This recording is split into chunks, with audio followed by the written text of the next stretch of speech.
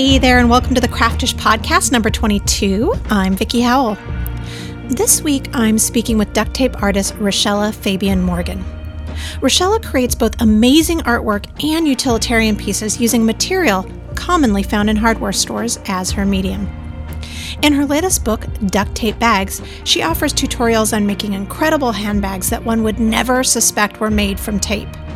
We talk about her bag making process, how she approaches portrait making, her views on art versus craft, and how she left the publishing world to pursue her passion. Let's meet her now. Rochella Fabian Morgan, thank you so much for coming on Craftish. Thank you for having me, Vicki. I wanted to dive right into a topic that is a debate that I'm really interested in, and some of the stuff that I've read about you makes me think that you'd be a great person to discuss this with, and that's art versus craft. I was reading... I love this topic. Yay! Oh, already I'm winning. Yay! We're like a minute in.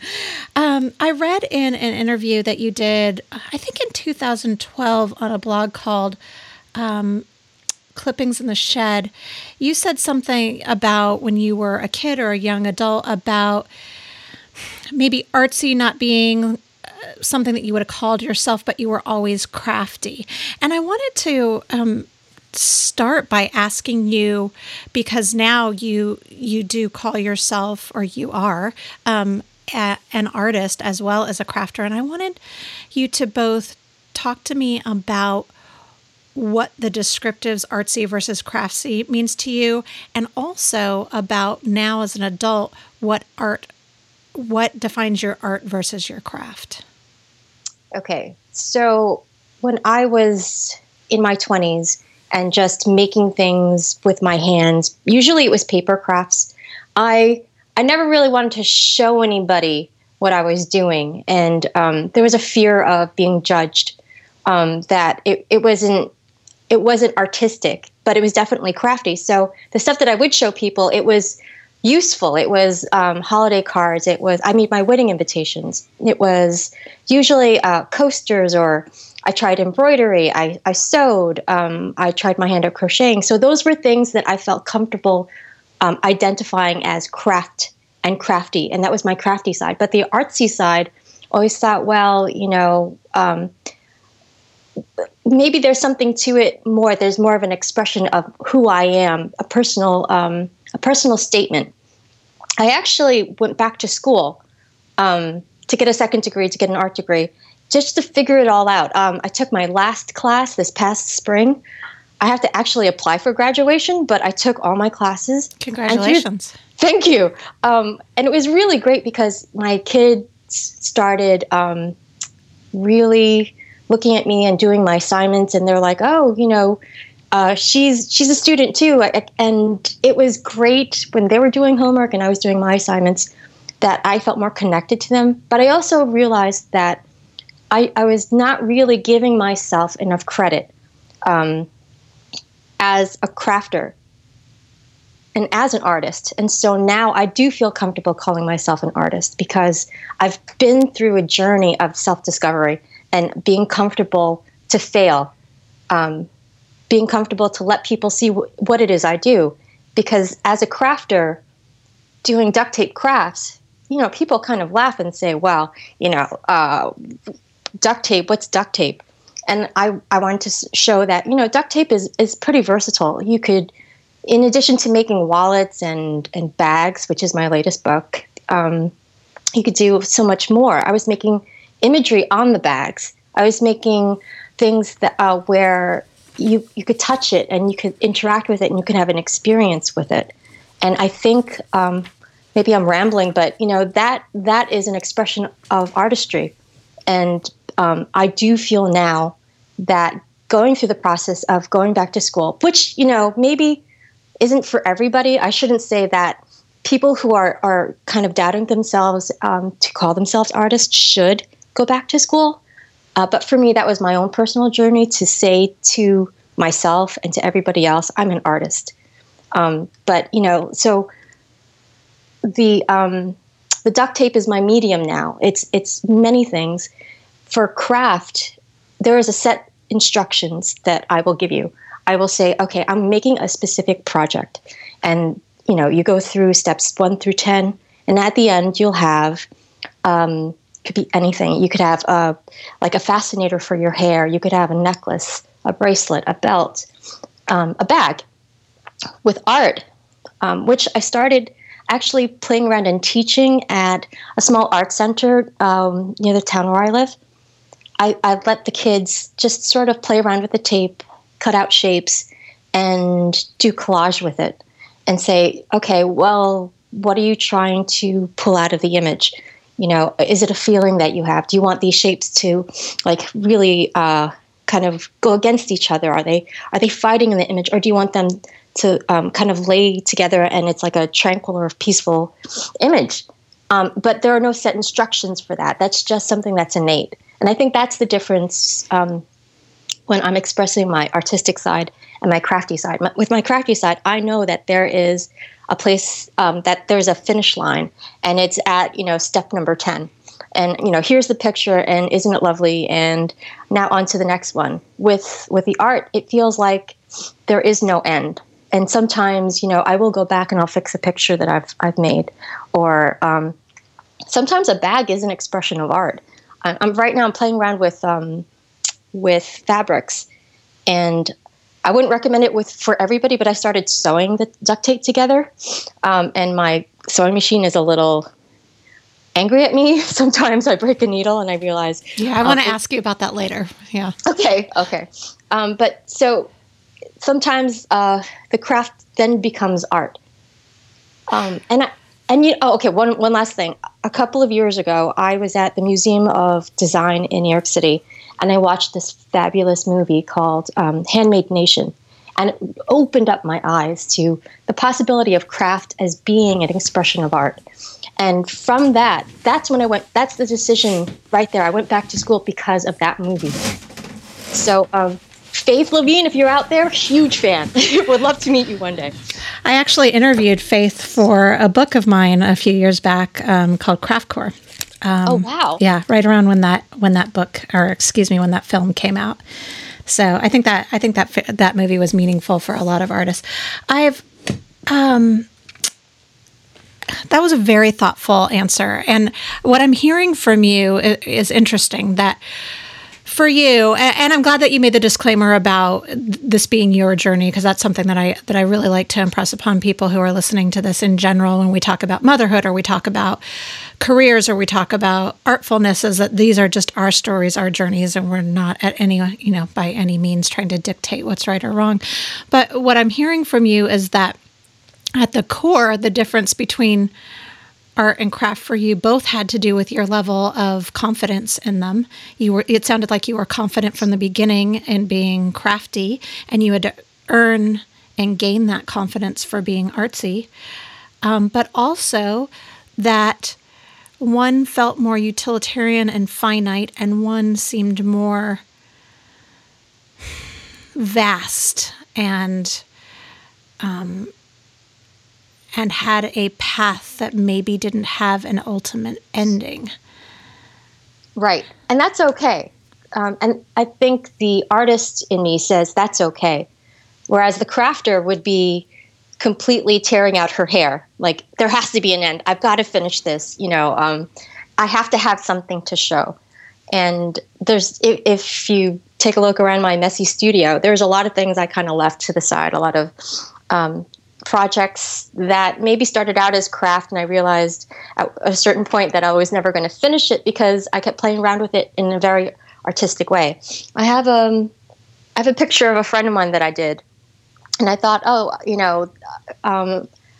was going to actually put it on a bag. I thought it would be really funny, and it's now how many months later, and it's just a picture, and I did it on canvas paper. And I thought, that would be really cool to sew into a funky shaped bag. But now it's just a picture that I don't know if I'll ever finish because I feel like I could do more. So that's one example of a craft turned into a piece of art. You, as you said, your medium is duct tape. I've seen some of the portraits that you've done, which are amazing. And also you've got, projects, like bags and fascinators and that type of thing. Do you approach them differently? You're using the same medium, but they have very different looks. Is it the same? It seems to me like some of the projects that you do are very mathy in a way because things have to fit and that type of thing. But your portraits, it's a little more obscure. So do you come at them with the same frame of mind? No, definitely not. With the portraits, sometimes it starts with the idea or the image, and I'll actually carry around a sketchbook, which is pretty horrible because as I was going through art school, I realized I can't really draw that well, which is something that I thought I could do, but through learning, but I could do really basic shapes, and I just spatially I know where I want things. So the sketchbook will never see the light of day. Yeah. But I usually sketch things out just so I have a sense of the size of the canvas or the paper that I'm going to use. And then, I'll start sketching out on the canvas where things will lay out. And then it's a very painterly approach to it. All the portraits and all the landscapes that I do with duct tape, and with a project, yeah, it is very mathematical because you have to figure out how much tape you'll need. So there's yardage. It's just like with crocheting or knitting, you try to figure out how many skeins you'll need to complete a sweater. So with a necklace or a bag, well, necklace is easy because it's making the beads. You don't really need much. Even like just some leftover tape, you could even make beads and then later on match them up or mix them up. With a bag, and I'll talk about bags because it's on my mind lately. With a bag, it's very mathematical. You figure out yardage based on the size of the bag. The size of the fabric that you'll need. It's going to be 12 inches wide, so you need 12 inches times 3. That's a yard, and then there's like 20 yards per roll of tape. So there's that planning. There's always a lot of kind of like planning before you actually attempt the project or before you actually write down the instructions and figure it out.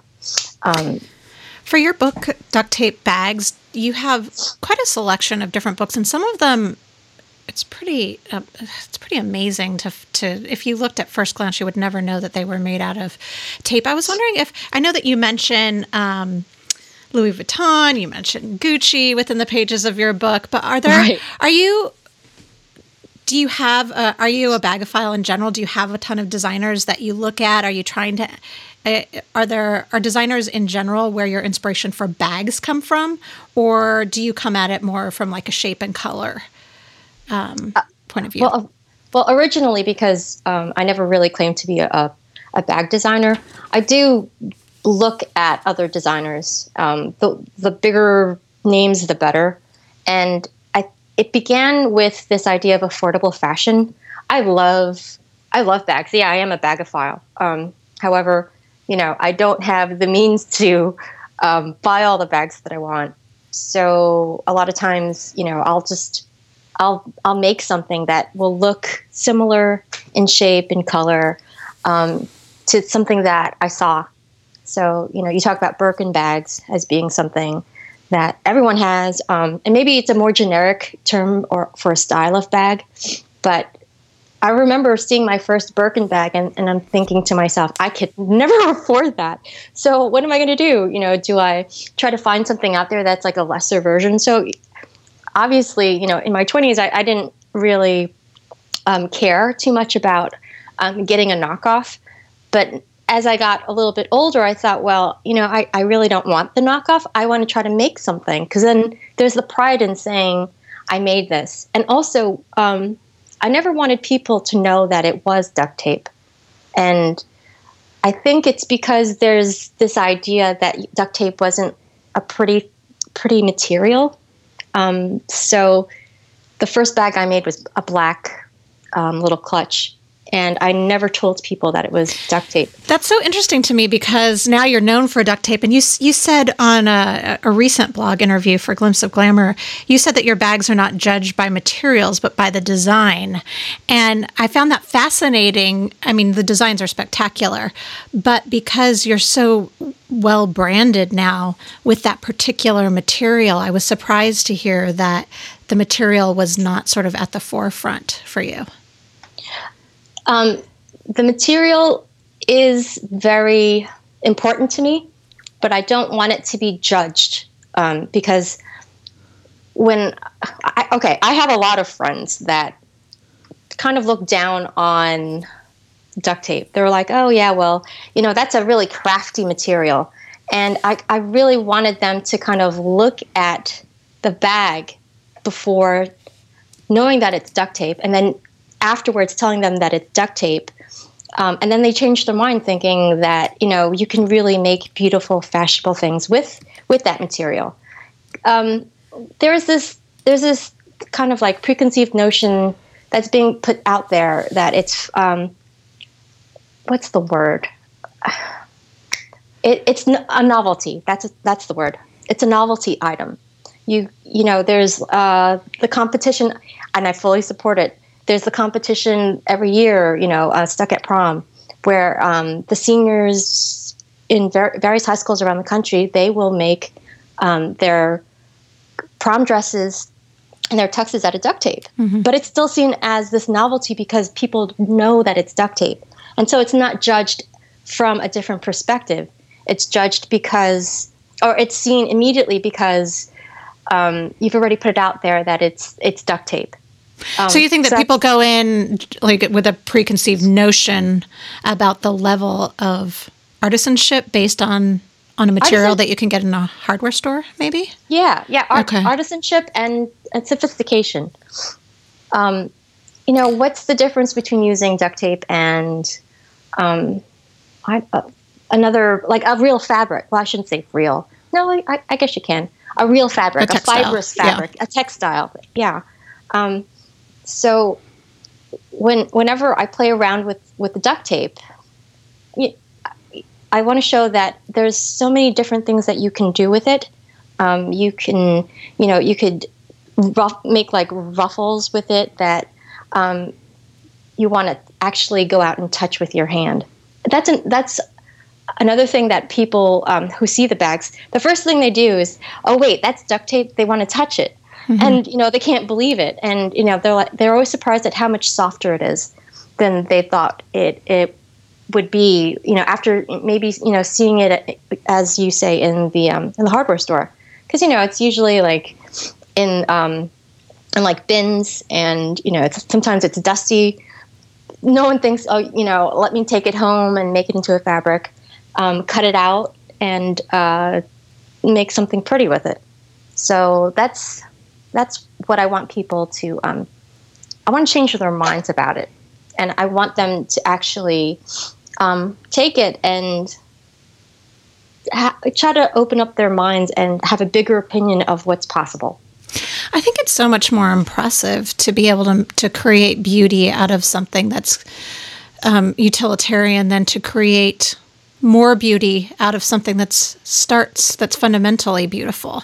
I think you should wear that as a badge. I know that when your publisher sent me the info on your book, immediately I read the title. I was like, oh yeah, duct tape bags, that would be cool. And then I clicked through onto your website and I saw the extent of what you were doing with it. And it blew me away. And I think for me, at least from my perspective, that's so much more punk rock than, using silk chambray to create, something that drapes beautifully. I mean, that just speaks to artistry and artisanship so much more.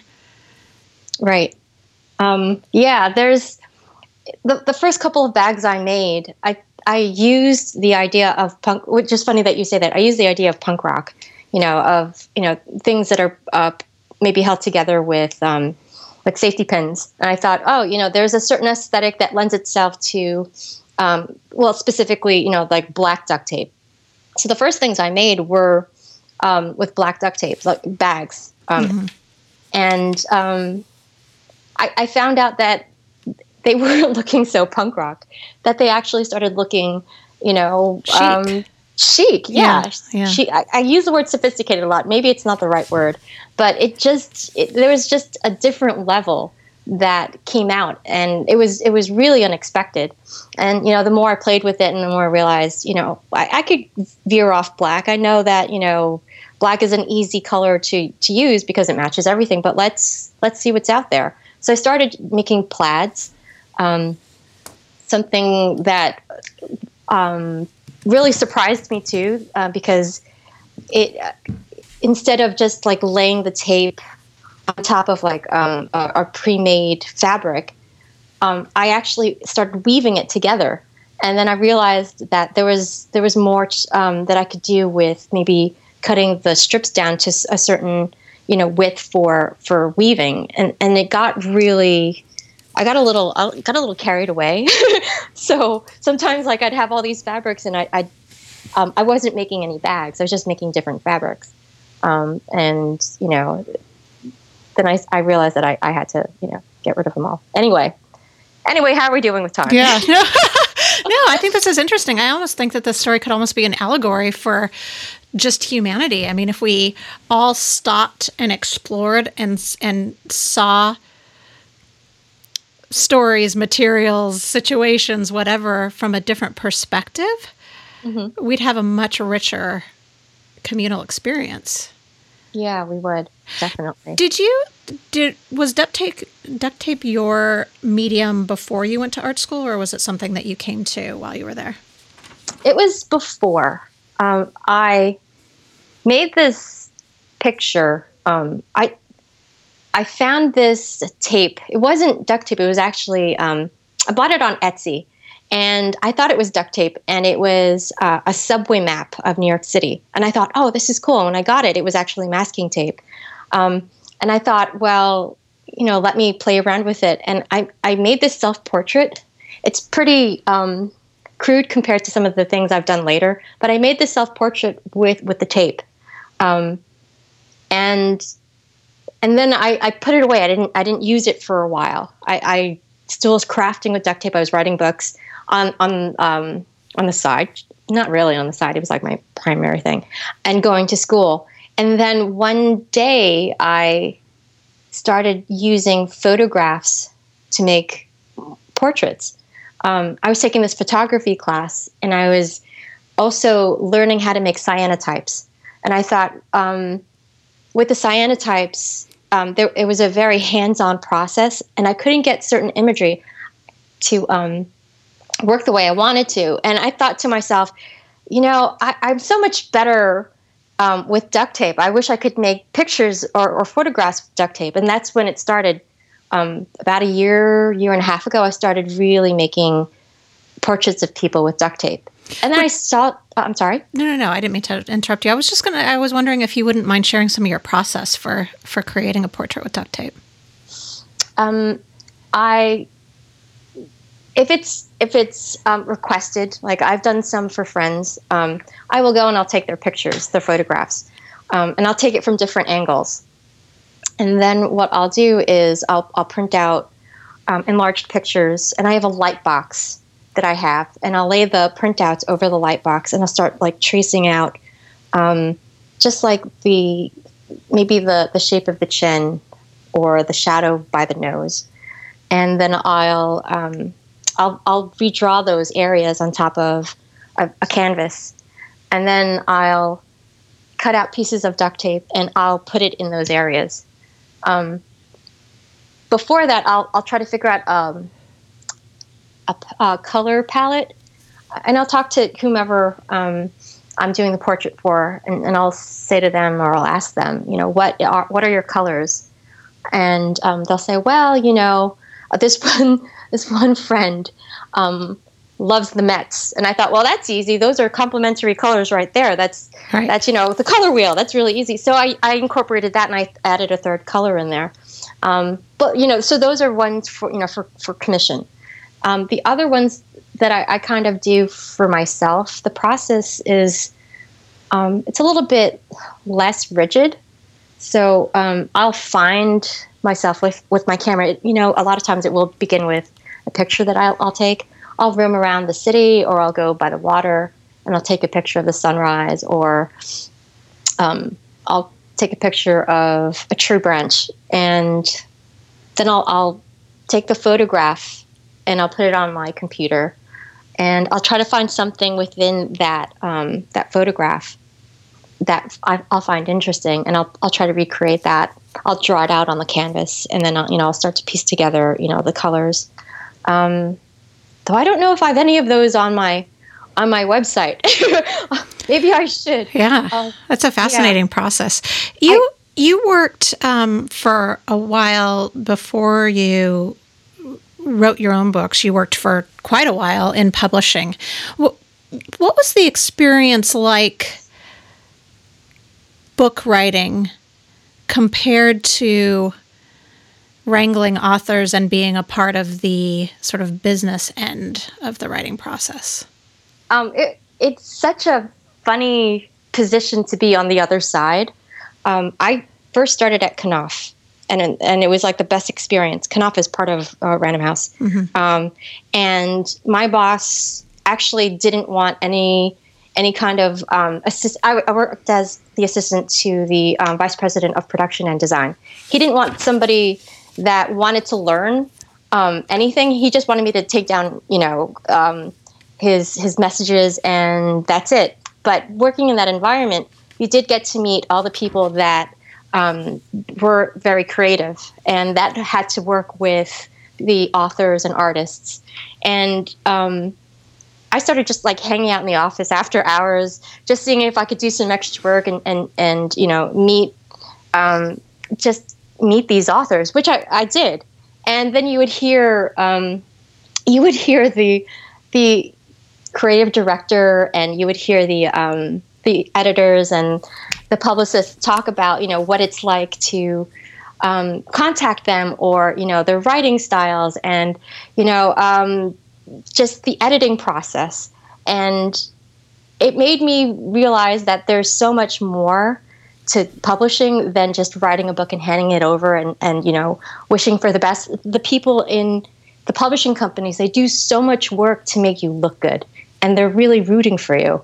So when I became a writer, or I decided to start writing my own books, I was afraid that maybe I wasn't good enough, which is really, really weird, because you're supposed to have, as an author or anybody that puts themselves out there, there's a part of you that's a little bit sadistic and thinks a little too highly of themselves that, oh, yeah, of course I'm going to get published. So when I did really put myself out there and try to get published, I kind of knew that if I did manage to get into a place like Random House, that there were people that were there rooting for me and that were going to really make me look good.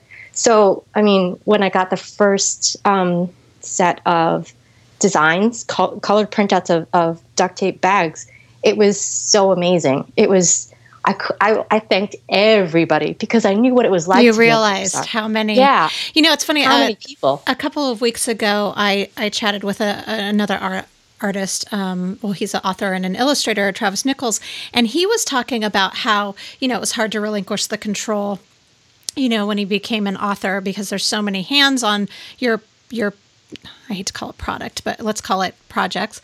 But then once he was actually immersed in the process, he truly believes that every single person's hands who touched his ideas only enriched it and made it better. And I thought that was such a huge discovery, because I think, a lot of us are so, your art or your craft is so personal in a lot of ways, that because it's raw, because it's a vulnerability putting it out there, that to be able to relinquish that and identify that you don't have to do it all on your own for it to still be your own, is a really big realization. And it sounded like you had a very similar one.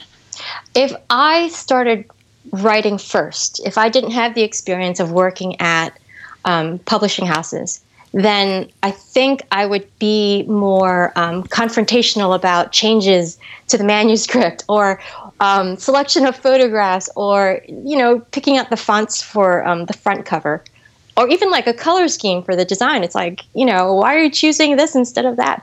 I would be very confrontational, and I would be suspicious. There's like you said, it's very personal. It's like, why do you want to change my vision? I went into this process with like my eyes open, and also with the knowledge that there are people that do this for a living. I love graphic designers. I think they do a fantastic job, just making things more palatable for us to read, to like get all the information that's out there. People that design for websites, for newspapers, books.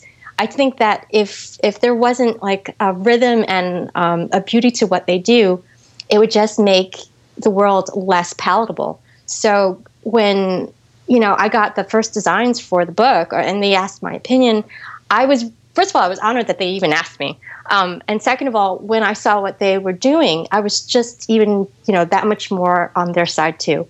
So the people that designed my book, I love them. The lady that did the photography, she's amazing. Out in LA, her name is Stephanie Gano. She's amazing. So yeah, that's it. I just love them all. You've written many books, but 4 or 5 of them have been on the subject of duct tape crafts. And one of them, like just one of them, required 101 designs made out of the same material. Oh my gosh, yeah, that was a killer. So how are you continuing to stay inspired by duct tape, by your chosen medium? How do you go through dry spots? Do you have rituals to get to reinvigorate your creativity or your inspiration with the same material? I started out with more of a. I started out crafting with duct tape because of my children. My daughter in particular, she and her friends would come over and we would craft for hours, and then duct tape became one of these things that we used, and then suddenly duct tape was the only thing that we used. And so, the first the first 2 books, it was 101 crafts for each book. Those were really easy because that was stuff that I already had in my back pocket. And then, we started going into more specific things that you could wear, things that are accessories. Inspiration is all around. And a lot of times, if I'm not personally using it, and this is just craft-wise, if I'm not personally using it, if it's not a handbag I wouldn't wear, or if it's not a necklace I wouldn't wear, then I won't do it. So it goes through phases too. Like sometimes, I'm just totally into making art, and I'll do that for weeks, and I won't touch, my craft knife for making a craft. But I know that, when I get to a point where maybe I'm ready to put down that image that I'm making, I could return to the table, and then I'll look around and I'll see, well, what are the things that maybe I was doing last? And sometimes, when the well is dry, then you just go through the motions of making something. And in the process of doing that, it's sense. What does my husband call it when you start running again after months of not running? It's muscle memory. That's it. It's muscle memory. It's like, okay, your muscles remember how to do this, and then suddenly you're doing something else. And I think, like, if you're blocked, if you feel like the well is dry, you just go through it. Just keep on going through it. And even if you feel like it's not going anywhere, something will come up. Something always does. So, yeah. Do you have little things that you do for yourself to fill your well? To fill my well, I will go through, the newspaper. I'll read a magazine. Usually it's on a train ride. I'll go through like a People magazine or something.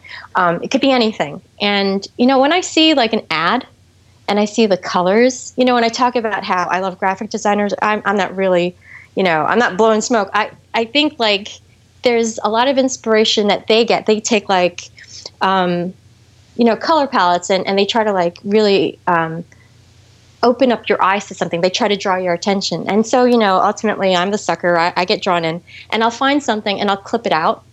and I'll tape it to my wall, and it'll be there for a while. And maybe, I don't see it for a while, and then if the well is dry, you look around and you see, okay, well, let's try to figure out something that maybe, is inspired by that. Like maybe I like the color combination, or maybe, there's something in like the shape of the image that they used. Or sometimes it's, the font that they used in the ad, just there's something to there that I will draw from. And then, sometimes, I go shopping and I'll look at like a pretty skirt and I'm like, hey, I like that combination. Let's try to recreate that in a bag, or, something that maybe I could wear in my hair. So yeah, it's all around. You just have to look.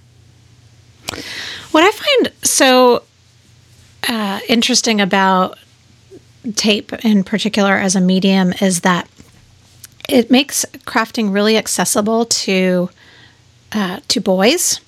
I have two sons. I know you have a son, and there were many times that I tried to get my boys are both teenagers now, but when they were younger, right. to get them to, whatever I was right, doing, yeah. knitting, crocheting, sewing, anything. But it was really, if I busted out the tape, they were in it. They were interested. It seemed, and maybe it's the hardware store aspect of it. It certainly wasn't because of any preconceived notion that I had taught them. But I still have a wallet that my eldest son made me years ago out of duct tape, and I wondered if, I know that you have children that are both genders. I wonder if that material had anything to do with you trying to find something that would be sort of egalitarian as far as like infusing creativity in your kid's life. Well, the discovery of duct tape at the hardware store was one with both kids. And when we bought it, the first thing that my son did, he started covering things with it. Because, it's tape, of course, you cover stuff with it. So with him and with boys in general, because I've done a lot of workshops at libraries and at that local art center that I run classes at, the boys in that class, they usually will, they'll take it and they'll start just like, they love I guess it's the physicality, they love the fact that it's like this hard thing that you have to unravel. So that's the first thing. It's like that physicality of ripping the tape off a roll. And the second thing, I think because it's not necessarily or immediately a pretty medium, that they're not turned off by it. So, the manufacturers of duct tape do try to make it appealing to both genders. So there's camo, there's graffiti, there's what else is there? There's wood print. Yeah, there's wood print. There's also like Nerds candy. There's a lot of stuff that's not necessarily girly.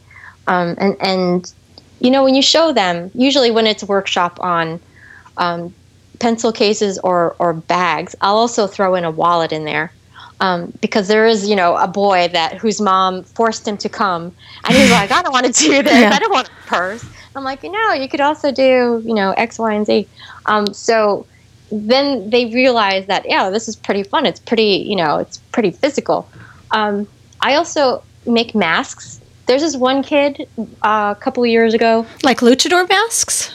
He wanted to cover his entire head, and I was so afraid that. Because he had really fine blonde hair. Yeah. I was so afraid that the tape would get stuck in his hair, and then suddenly his mom would come rushing back, and there's a lawsuit in my hands, and I'm just like, oh, this is not good. He wanted to tape directly onto his hair? Yeah, he just wanted to cover his head. That's really not going to go well. No, it didn't. So what we did was we made like a big fabric, and we cut out the eyes. And then we did cover his head, but we had to make a fabric that fit over his entire head first, and then we cut it down. And I have a picture of it somewhere, but he was able to make it look pretty scary looking because he then added more tape on the front of it.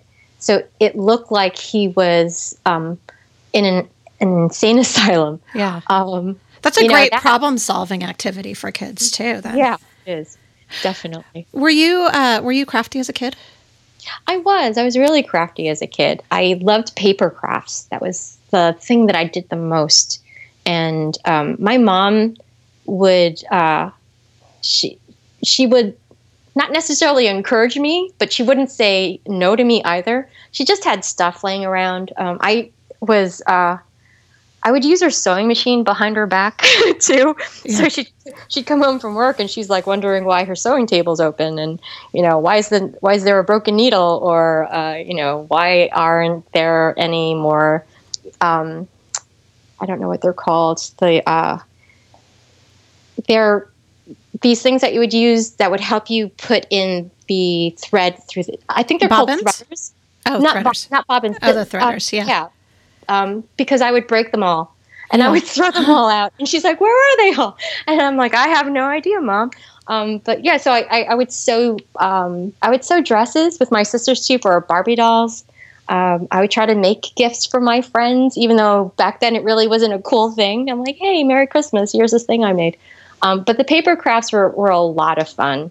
And I did that, I think, the most. You mentioned sewing, and we talked about it earlier, and I wanted to make sure to ask you because I've tried sewing duct tape before, and I have gunked up my machine and broken needles. So in your book, are most of your are the projects not sewn at all, they're not sewn at all? So they're all no sew projects. They're no sew projects. I discovered a way. I did it accidentally. I was talking to a friend of mine who said that he had a summer job when he was a teenager where he worked in a factory that made sails for boats, sailboats. Right. He said that they used these Teflon nonstick needles on their industrial machines. And he's like, those things are nonstick, and you got to make sure that your needle is nonstick. So I really couldn't find a Teflon needle anywhere. So I decided I would grease up my needle. So every few stitches, I would swab it down with oil.